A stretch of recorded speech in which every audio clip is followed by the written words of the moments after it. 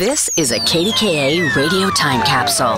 Now, the CEO and president of the Heinz History Center, Andy Masek. With a signature style that really pops, the artwork of Burton Morris helps to showcase Pittsburgh pride around the world. Born in 1964 and raised in Churchill, Pennsylvania, Morris spent hours sketching superheroes from comic strips and magazines during his early years. After earning degrees in illustration and graphic design from Carnegie Mellon University, he began his career as an advertising agency art director before opening his own business. Inspired by the work of pop artists Andy Warhol, Roy Lichtenstein, and Tom Wesselman, Morris's art featured larger-than-life versions of everyday objects in bright, bold colors. His radiating black outlines seemed to emit energy and make his art really pop.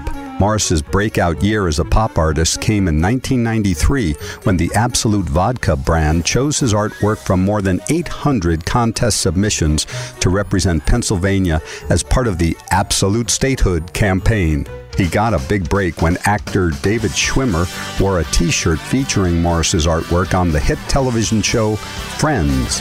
When he saw his shirt on TV, Morris contacted the producer, and soon his paintings were featured on the set of the show's popular hangout, the Central Perk Coffee Shop.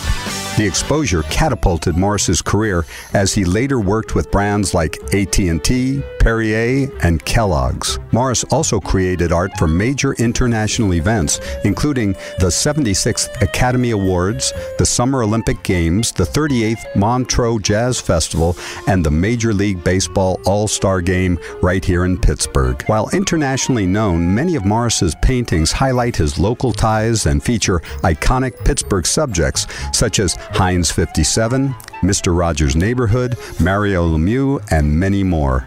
At the Heinz History Center, kids can create their own Burton Morris-inspired pop art in the interactive space known as Discovery Place.